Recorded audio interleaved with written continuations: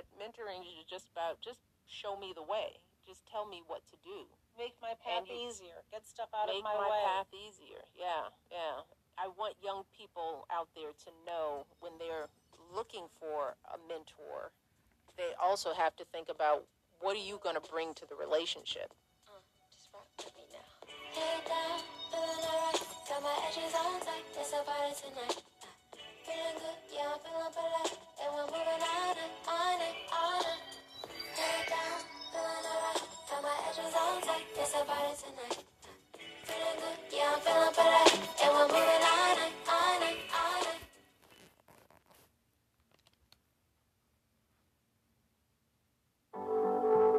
This episode of the Michelle Obama Podcast is brought to you by Salesforce.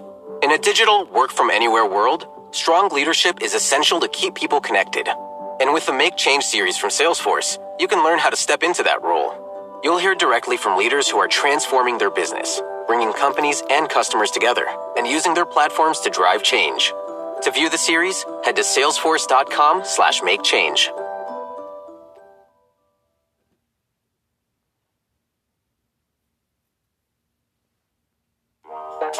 Hi, everyone. I am Michelle Obama, and this is the Michelle Obama Podcast. In this episode, we're going to be talking about a relationship that can make all the difference for us in our professional lives, but also outside of it. And that is a relationship with a mentor, whether it's with a boss or a colleague who's a little older, or maybe it's an auntie or an uncle who you know you can count on. And so in this conversation, I'm going to be talking with my former boss, a senior advisor for Barack Obama, President Barack Obama, and me for a very long time, and one of our closest friends in the entire world. Her name is Valerie Jarrett. Valerie is just incredibly accomplished. She ran a huge portfolio at the White House. She sits on the board of major companies and organizations. She wrote her own memoir. But more than any of her titles or accomplishments, she is simply one of the most honest, most loyal people you will ever meet. Well, Valerie, welcome to the Michelle Obama Podcast. I am so happy to be here with you. We are here today to talk about the role of mentoring, how the workplace experience impacts who we are. And so much of who I am is the result of having, not just a strong mother and a strong nuclear family, but strong friendships, not just in my private life, but in my work life. And when you and I first met, it was at that point in my life when I was struggling in my career to figure out who I was, what I really wanted to do. The track that I was taking as a lawyer in a corporate firm really wasn't what I had expected. It wasn't giving me what I needed. It wasn't bringing joy to my life. It didn't feel meaningful. I hadn't really spent much time in my young life thinking beyond just chasing a career title. So for the first time in my life, I had to actually get off of this treadmill of what I was supposed to do and start thinking about what I wanted to do, what I was inspired to do. And that led me to Valerie Jarrett. And am I glad that it did? Yeah. Valerie, why don't we talk a bit about that first meeting and, where you were in your life, how you wound up working in the city government. That's where we met. Well, similarly to you, I had made up this 10-year plan and I was busy doing everything on my plan and woke up one day and I thought, am I doing something that is fulfilling to me? And will Laura, my daughter, who by that point was a couple of years old, will she actually be proud of me one day? And the answer was no. And I started doing some soul searching. And a good friend of ours, Alvin Charity, said, why don't you consider public service? You are so miserable at that law firm. And I said, well, that was not my plan. And he said, just try it. You can always go back to the law firm. And so I took this leap of faith. When I met you 4 years later, I had practiced law for 4 years for the city. And Susan Schur, who was, I think, the number 2 person in the law department at the time, sent me your resume. And across the top, it said, extraordinarily bright young woman, has no interest in a big law firm. So right away, you had me with a load. And I have to tell you, Michelle, I can still remember you walking into my office and you were so, composed and confident. And what did you do? You told me your story, which is unusual for people to do in an interview.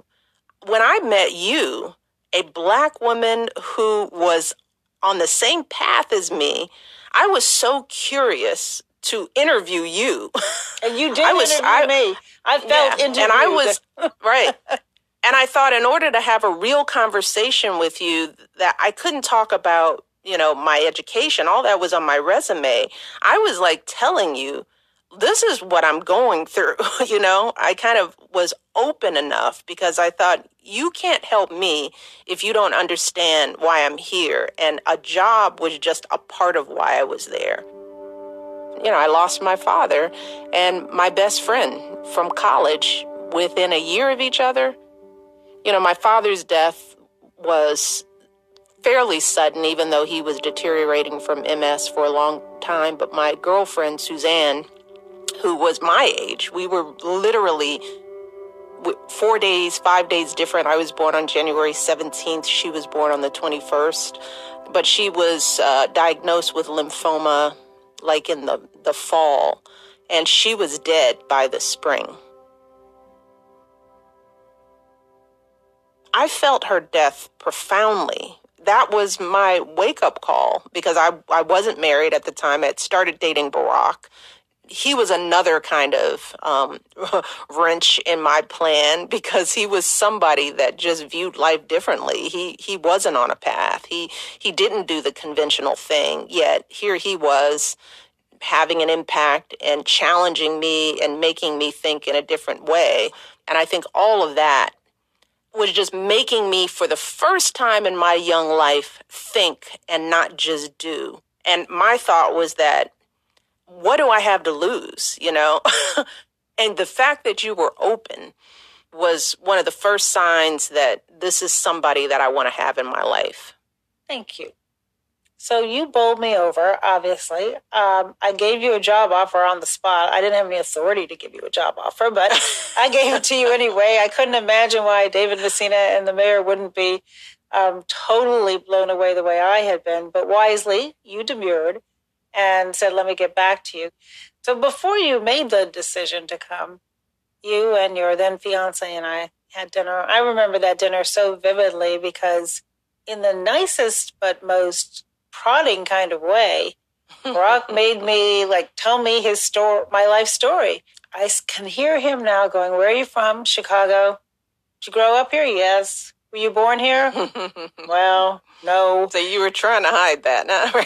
I always tried to hide it. And it's so easy because nobody asks, right? And it would never occur to anybody. When you say you grew up here, usually they take you with that, but no, not your fiance. He was digging deeper. I spent so much of my childhood just trying to be like every other kid.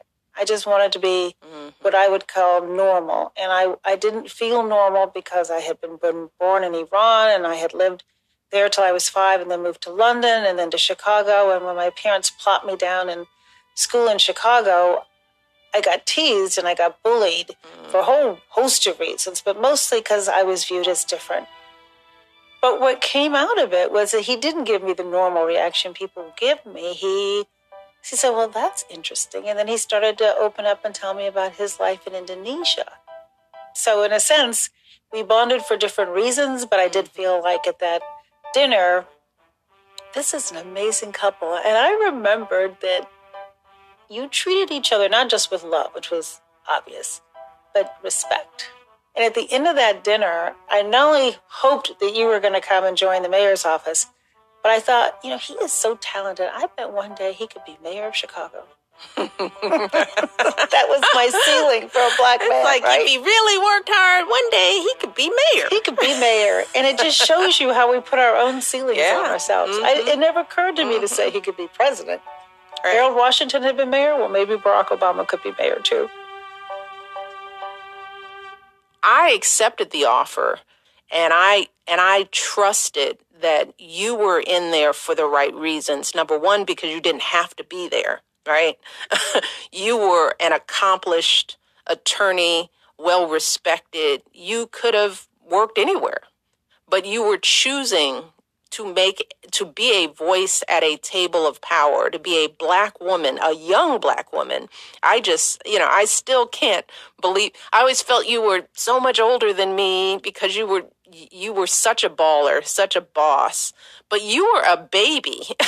Looking back now, I was a baby. I was really young. We were all babies, but you were a baby, running things in the Daley administration. You had his ear. He promoted you to become the head of planning and economic development for the city of Chicago. So I trusted that you were doing it for the right reason and that I could learn from somebody like you. There was one meeting where you asked me to stop by and you were making the government work for people because so many people got lost in the bureaucracy. It was so disorganized, and you were trying to make sense out of chaos. And I remember walking by the meeting and hearing your voice outside, and you were saying to all the city agencies that were around that table, we are not going to leave this meeting until we figure this out. And I remember I turned around, I was like, she doesn't need me in that meeting. She's got this. You were the first person that showed me how to use that voice and how to quietly but deftly control the conversation and the agenda. And it was an important education for me. Well, and I had gone, in a sense, from a mentor as well. When I first started working for the city, there was a woman whose title was Assistant to the Mayor for Finance and Development. She's the kind of person who would make space for you. So if she took me to a meeting with senior staff, she'd say, Valerie, why don't you do the presentation? Mm-hmm. And I would be terrified, but what an opportunity that was that she afforded me. So she let me shine and didn't feel like she had to be the one to always shine. And the thing that she really taught me that came in handy, both in the mayor's office and in planning, is she would always say, remember who we work for. We work for the citizens of Chicago. That's our ultimate boss. We are here to serve. This is public service. Watching you be one of the younger, often only women, oftentimes the only Black person at a table full of CEOs and bank heads and community leaders was probably the most powerful thing I could see. Look, Mayor Daley had a lot of strengths. He had a lot of weaknesses. But in terms of loyalty, one of the many reasons why I was loyal to both he and his wife, Maggie, I remember once I had brunch with them on a Sunday, and Maggie said, what are you doing after brunch? I said, I'm going back to work. And she goes, why do you work on Sunday? I said, I'm the Commissioner of Planning and Development. I work every day. And she goes, he doesn't work on Sundays, talking about her husband. Why do you? She said, Sunday, you should be with your family. I thought about it, and I'm like, you know what? You are right. I should be with my family. But when Susan and I were newly in our positions, we didn't really know Mayor Daley that well after he'd promoted both of us. And we were sitting in his office, and Susan and I started looking at our watches. And he caught us. And he said, so what's going on here? And Susan and I looked at each other, and I often wonder if Susan hadn't been in the room to kind of give me some encouragement. Safety in numbers. Right? Would I have said to him, sir, the Halloween parade starts in 20 minutes and we're 25 minutes away. And he didn't miss a beat. He said, then what are you doing here? And why didn't you speak up? And Susan and I go flying down Lakeshore Drive in Chicago and going a little above the speed limit. And we get to her son and my daughter's school. They were both in second grade together. And when the doors open and the little darlings come out, you've been to that Halloween parade, Michelle. You know how darling they are. They come out, and what are they doing? They're looking around the crowd for us. And we were there. And the lesson wasn't just, okay, this mayor of Chicago is understanding we are both single moms, and if we don't show up, there will be nobody there. But it was also like, if we don't advocate for ourselves, then he would never know. He can't read our minds. He doesn't know what's going on in our personal life. Well, it also speaks to the importance of having the diversity of leadership. What I experienced was having a boss that was a woman. Women bring a different perspective to Yes. the workplace that is important and relevant. Sometimes we get upset with men because they don't understand. Well, no, they don't understand. They're usually not the person who's taking care of the kid. They have someone else do that. And I say this to our male leaders. It's like, we don't want women to be like men. That's not what we're fighting for. We're not just fighting for women to put on suits and to don the habits and perspectives of men to be accepted as leaders. No, we need that feminine energy, that perspective, that approach. A lot of male employers, they don't even know to make those accommodations. When you were the head of planning and economic development, along with some of the other senior women in the Daley administration, I knew you were mothers. You weren't hiding it. When Laura called, and Laura was what, 8, 10? How old was she? She was little. When you were No, she was younger than that. 5 or 6? Yeah, she was 5. But if Laura called, everything stopped. And I would be sitting in meetings with you, and you'd be hammering down some intense thing, and Kathy would beep you in. It's Laura on the line, and it wouldn't matter what you were saying. You would swivel around in your chair just to slightly turn away, and you'd say, "Hi, baby. How are you?" And you wouldn't rush her, You would answer her little 5-year-old questions. And then you would say, "Mommy will be home. This is what we're doing." Then you turn back around and be right back in it. And I thought, baller. I was like, she just flipped. She was like the head of economic development one second and Laura's mommy the next. And I saw you and Susan Scher and some of the other women leaving meetings to go to the Halloween party and rushing to get to the school play. And that made us all more productive and feel like not just our work had value, but our lives had value. Right. We have to find the courage to be willing to say, this is what I need. And in so doing, we empower ourselves. And then you need to make sure that you're working for people who allow you to be who you are. Yeah. And they can't be that for you unless they know who you are. Well, and you also learn that there are millions of women and people out there who work in jobs where they don't have the luxury, they don't have the opportunity, they don't have the voice, they don't have the leverage, which is why I always say it's incumbent upon the people like us who do. We have to be that voice.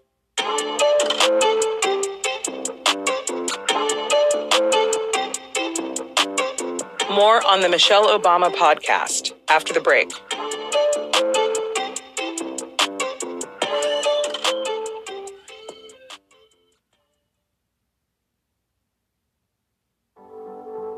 This episode of the Michelle Obama podcast is brought to you by Salesforce. For 20 years, Salesforce has worked to bring companies and customers together with world-class customer relationship management, integration, and analytics. In that time, digital transformation has evolved from nice to have to must have. Because these days, the office isn't always an office, and a work from anywhere solution is required. That's why Salesforce helps everyone go digital faster by offering teams all the tools they need to connect and collaborate on a unified platform with a comprehensive view of the customer. A lot has changed, but Salesforce's core values of customer success, innovation, and equality haven't. To learn more, head to salesforce.com.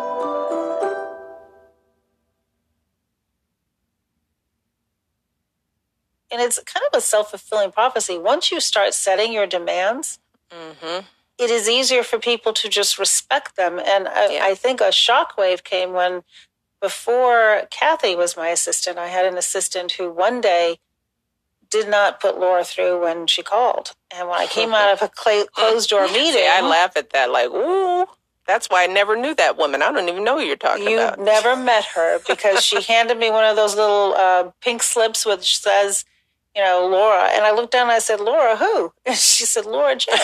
And I said, well, she couldn't have called because you would have come in and got me. And she said, well, you were in a meeting with the door closed. And I said, but the rule is if Laura calls. And she said, Laura said it wasn't important. I said, a 5-year-old doesn't make that decision. I do. I'm the mother, and I can tell within 10 seconds if I can say, Laura, I will call you back. You're just dialing me because you want to hear my voice. Or is there something that she needs? But if she wants to hear my voice, she gets to do that. And so, yes, she didn't last for a host of reasons, but that was one I remember most. And so I think, and then it became the rule, and it was like urban lore, or not even lore, because it was the truth. Well, that assistant didn't last very long. So, and I think because I was in a position of power and authority, it made it a lot easier to do. In fact, I realized when you said it that I was being a role model, which I didn't really think about at the time that you were watching me. I was more like, I'm doing this for Laura, not realizing, people who are younger are seeing this behavior and that maybe that will help them. And not everybody does that. We are living, breathing role models, not just in what we say, but what we do. And if we're not making space and we're not showing balance in our own lives, no matter what we say, young people are watching what we do. Yeah. They are watching and saying, I look up to this woman, and if she's working until, 12 at night, 7 days a week, and not mentioning her kids, then I guess that's what I have to be a good professional, to be a good employee. And we think that we have to present ourselves perfectly to young people, right? If you're too far up, if you're perceived by young people as being perfect and untouchable, they give up. I never want young people to think that failure isn't a part of everybody's journey. Yes, I failed my bar the first time. What does it do for me if some kid thinks I've never had a failure? That's the only way you can be first lady is if you're perfect? No one is.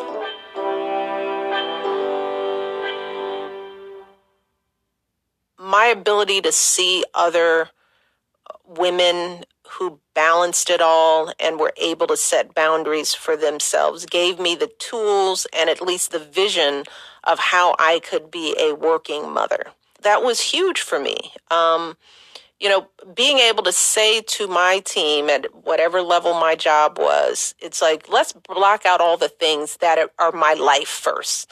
Let me put me on my calendar first. Let me put my kids' activities and parent-teacher conferences. Let me put my workouts. Let me put the things that are important to me on my schedule, like an appointment. Block out that time. Did I have to tell them that it was booked with a Halloween parade? Did I tell them that it was booked with a workout for me? No. You just say, I'm booked. And guess what people do? They go, okay, well, let's find another date. Let's find another time. We do that in our work lives all the time. We block that time off, but it is possible to give yourself a reason to say no if you put yourself on your schedule first. And it grew out of the opposite, right? Where everybody was filling up your schedule without any consideration of what your needs were. And if you let them do that, you won't have any time left. Yeah. They'll fill up every minute of your day if you let them. That's right. That's right. I remember you on the campaign trail where you said, well, okay, I'll do what you want me to do, but I have to be back by dinner time. Yeah. I carried that into the White House. When I realized that over the course of the presidential campaign, when I still had a job, because I was still working for a good half a year before I was walked away and did campaigning full time, that I gave the campaign 3 days a week. And I said, you know what? These are the times I've got to get up. I want to get my kids to school. I got to get my hair done, and I got to get home in time for dinner. And you have this chunk of time in between there to get me on a plane, and I will go anywhere. I will work as long as you need me to work. But when that bell rings, I need to be at home at this time, and don't call me. And I got so much done in those 3 days that people thought I was working on the campaign full time. The same thing was true as First Lady. I was up 3 days a week. We called it being up, and for a woman that meant I had hair and makeup done, and I didn't want to waste a day of hair and makeup, because when I'm First Lady, if I'm not up, I am not in hair and makeup. I am looking like me, right? So when I had hair and makeup, it's like, let's do every speech. Thank you, everyone. Graduates, as you all know. Thank you all. Thanks so much, you all. Let's do TV. Wait a minute! Are you First Lady Mrs. Michelle Obama? I am Grover. Hi, how are you? Let's do all of this stuff. And welcome to the White House. Woo! And then I had the rest of the week for my children and for my husband and for dinner time and for me time. And I was highly productive in that time. I got so much done. We launched 4 initiatives. We spoke at graduations. We did PSAs. We did events. The house was full of activity in the White House, but it was scheduled around the parameters I set for my family. Those of us who are bosses have to give the team permission too, because that's culture. You've created a culture now where people know they can bring their full self to work.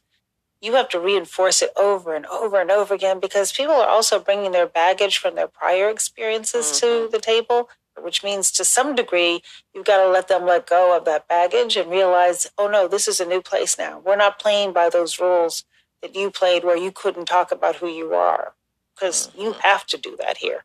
That's what I expect of you. And so leading by example, and you did that, but also empowering other people to say, well, it's okay for me to do that too.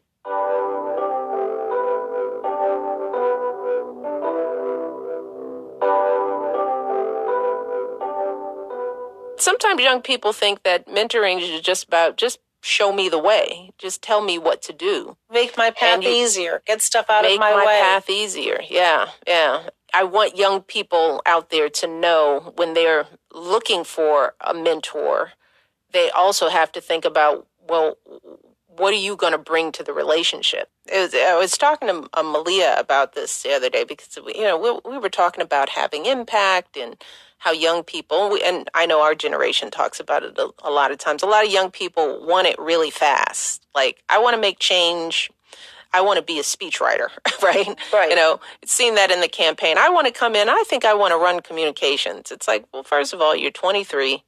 You just got out of college. I tried to make the point to Malia that the young people that have been in my life a long time and who are my mentees, I reminded her that they started out, several of them in the campaign, doing some of the gruntiest jobs, volunteering to pick up speakers at the airport, right. Doing advance work, which is some of the hardest stuff. That means you have to go out and set up the site before. That means you got to get coloring books for the candidates' kids. You got to bring food in. It's grunt work.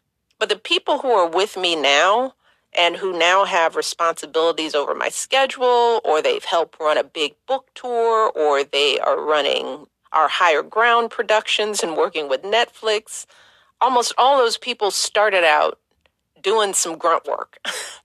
And you watch how young people do the work that they don't want to do, the thankless work that's not so fun, and to do it well.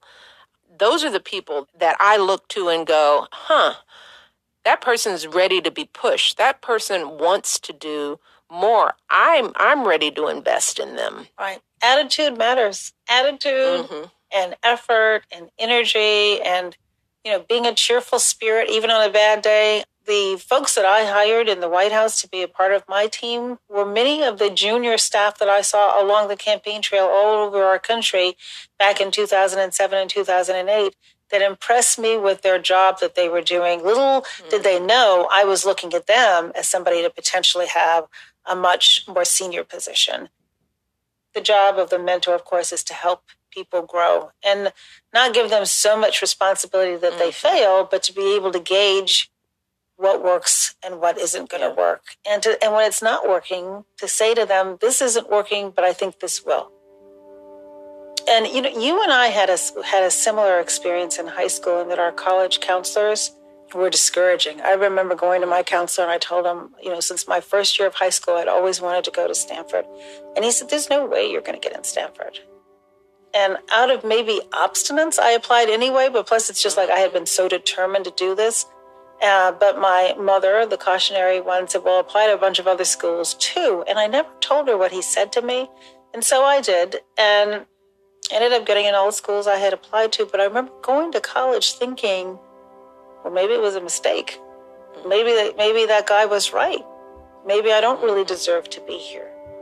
And it wasn't until I started getting my grades that I was like, well, wait a minute. I'm actually doing all right. But he did damage to me, I think, with that setting of a low expectation of me. I think it has a lot to do with the limitations of race and class that sadly guide too many people. I mean, a lot of these counselors, they're dealing with hundreds of students. Oh, hold on. Laura. I have to still be true to it. I know she's probably been texting me. Hi, sweetheart. I'm doing my podcast with Michelle, but of course, I had to take your call. Hey, Laura. Because otherwise I would be off message. She says hello. All right, I'll call. Okay, bye-bye. Was that perfect or what? She good.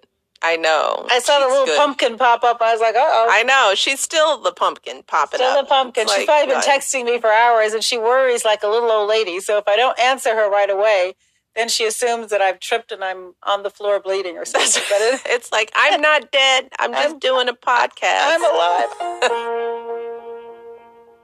I interrupted you. No. It's a good thing. But yeah, some of it is people's limited view, their own biases, their prejudice, their racism. And there are a lot of people who they've been told that a little black kid or a brown kid or a working class kid is only supposed to achieve so much. That's their limited view of the world. But the thing that all adults have to think about is what happens when you say that to the kid who has nowhere else to go with that negative energy. They sit with it, and it slowly erodes the sense of who they are, when the realities, as we both discovered, are just the opposite. There's no magic in these schools. I talk about affirmative action all the time. The minute you sit in these hallowed halls and you sit on these boards and you sit in these C-suites, you see a lot of excellence, but you also see a lot of mediocrity. You see a lot of reverse affirmative action of kids who are there because their parents paid for their placements at those schools. We've seen it in the college admissions scandal, which is nothing new to us. We know that there are people who are alumni donors or football boosters or you name it.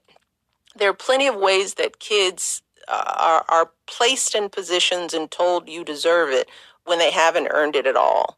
And you've got, thousands, millions of talented young minority, poor, working class kids who live in small rural towns who nobody gives the chance.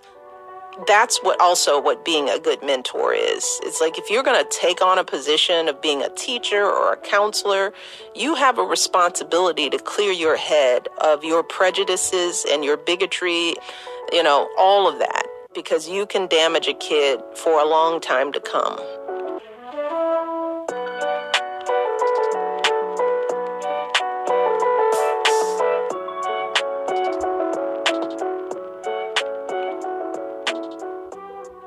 During our White House time, one of the programs that I was most proud of was our mentoring program that we had in the White House. We didn't make that public because that was something that we wanted to do because we felt we had an obligation of living in the most famous, powerful address in the land. What were we doing as the First Lady and as senior advisors to the president, women in this administration? What were we doing to actively lift up young people, not working for us or interning with us, but, young women in high school who were trying to find their way? And we started the White House mentoring program, and Barack had a companion program for young men.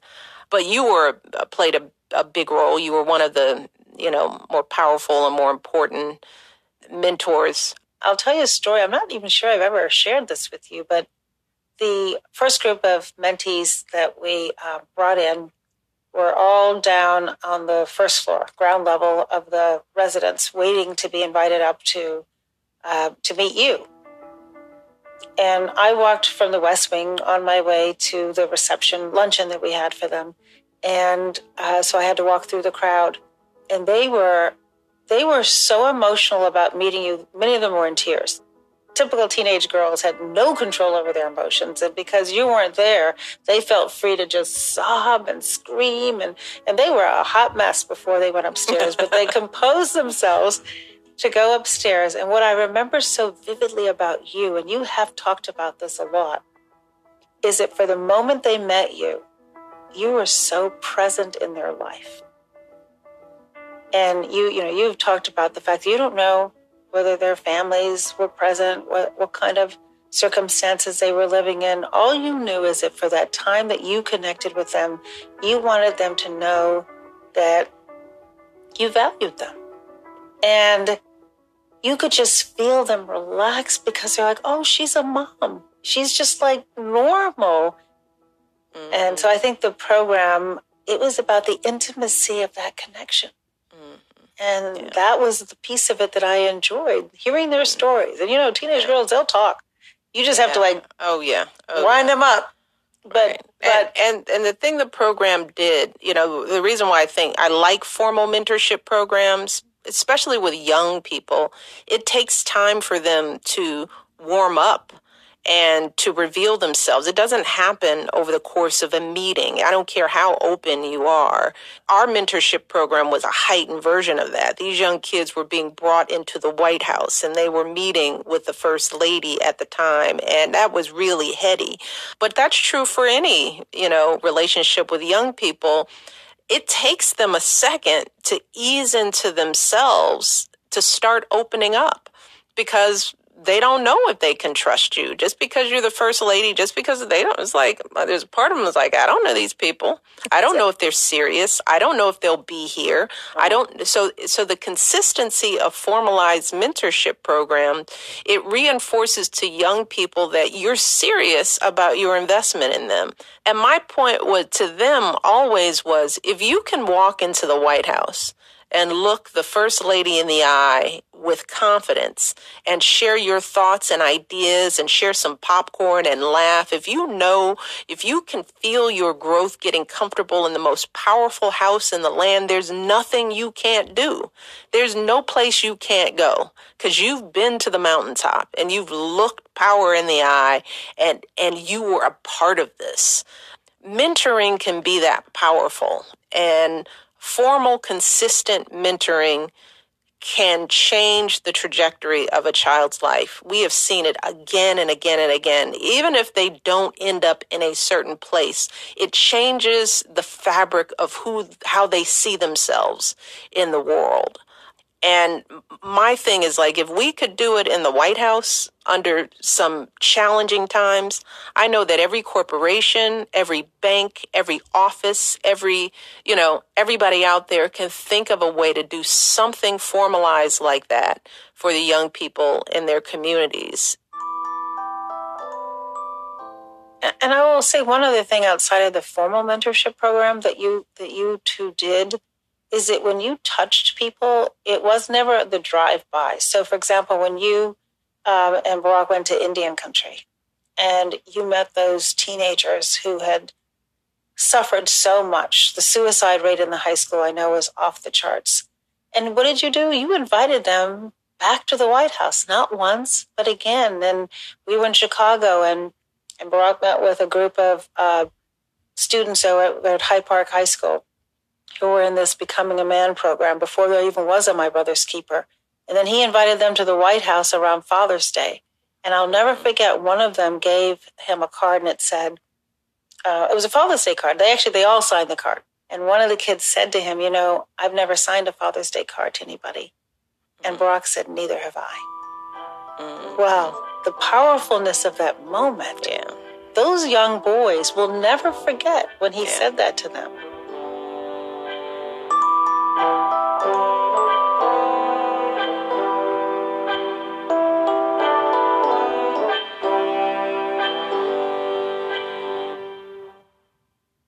To people who are trying to find the mentor within them, what advice would you give?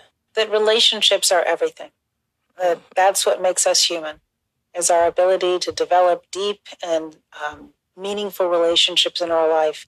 I can tell you that some of the most rewarding relationships that I have in my life, including the one obviously with you, Michelle, came from what started out as an acquaintance.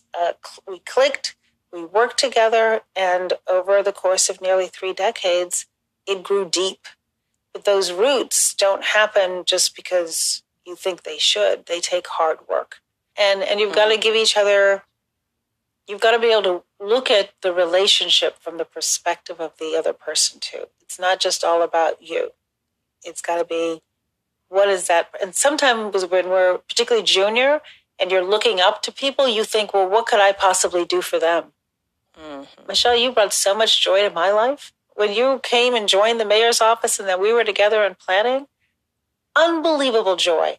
And an unbelievable relief to know that if I gave you something, I knew it was going to be done at the absolute best. And so for the mentees, realize that you bring joy to the mentor. It's not just them being helpful to you. You know, a lot of times people think mentors are famous people with titles and, you know, achievements, people that they see out in the world. But we are all role models. And the one thing I don't like is that people who have a platform who say, I'm not a role model. And I was like, you have a choice. Then don't be out there. Because if you are being seen in any way, shape, or form, there is somebody looking up to you.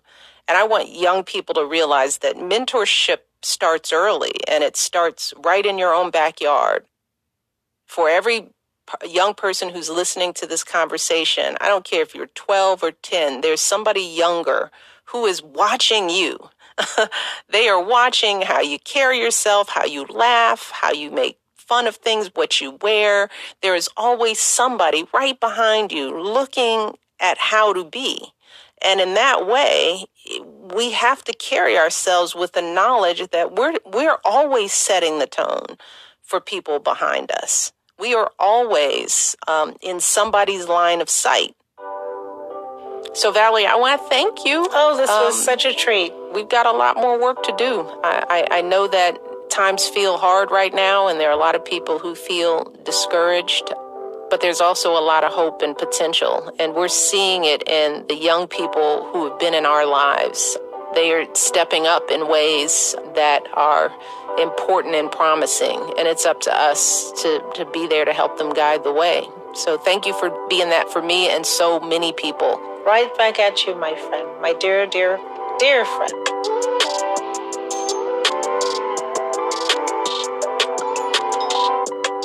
So I want to thank Valerie, not just for joining me today, but for everything she's been for me in my life and for so many people who've worked for her and with her over the years.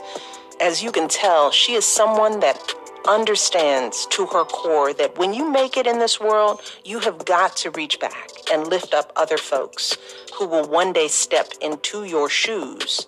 And that doesn't just mean if you're in the White House or the C-suite or any other lofty position. It also means taking on the responsibility anytime you've got someone out there who's looking up to you. Maybe you started your job a couple of months before the newest hire. Maybe there's someone in the grade behind you who's looking for some support. Maybe there's a kid growing up down the street who just likes the way you carry yourself. No matter who it is or where it is or what it is, you have an opportunity and a responsibility to make those kinds of connections. And if you find yourself looking for someone to learn from and lean on, my advice is to take that first step of introducing yourself to the folks around you. Ask them for coffee or set up a meeting to ask them whatever questions you have on your mind. Do whatever you need, but just make sure you do it. Because once you start a conversation, there is no telling where it might end up. So thanks again for listening. Talk to you soon. The Michelle Obama Podcast is a Spotify original, presented and produced by Higher Ground Audio in collaboration with Dustlight Productions. From Higher Ground Audio, Dan Fearman, Anna Holmes, and Mukta Mohan are executive producers. Janae Marable is our editorial assistant. Adam Sachs is our consulting producer. From Dustlight Productions, Misha Youssef is the executive producer. Arwen Nix and Jonathan Shiflett are the producers. Additional production support from Mary Knopf. Jonathan Shiflett is also our engineer. Menaka Wilhelm is the archival producer and transcriber. Rachel Garcia is the Dustlight editorial assistant. Daniel Eck, Don Ostroff, and Courtney Holt are executive producers for Spotify. Special thanks to Mackenzie Smith, Joe Paulson, Christina Shockey, Melissa Winter, China Clayton, Alex May, Caroline Adler Morales, and Maron Heli Mescal. And thanks to Clean Cut Studio, Search Party Music, Tyler Lechtenberg, Dylan Rupert, Carolyn Lipka, Young Creative Agency, and Diara Nazarian. Our theme music is by Stevie Wonder. Original music by Andy Clausen and Telly Fresco. The song you heard at the beginning of this show is The Night Song by Raven Lenae. Thanks for listening to the Michelle Obama Podcast.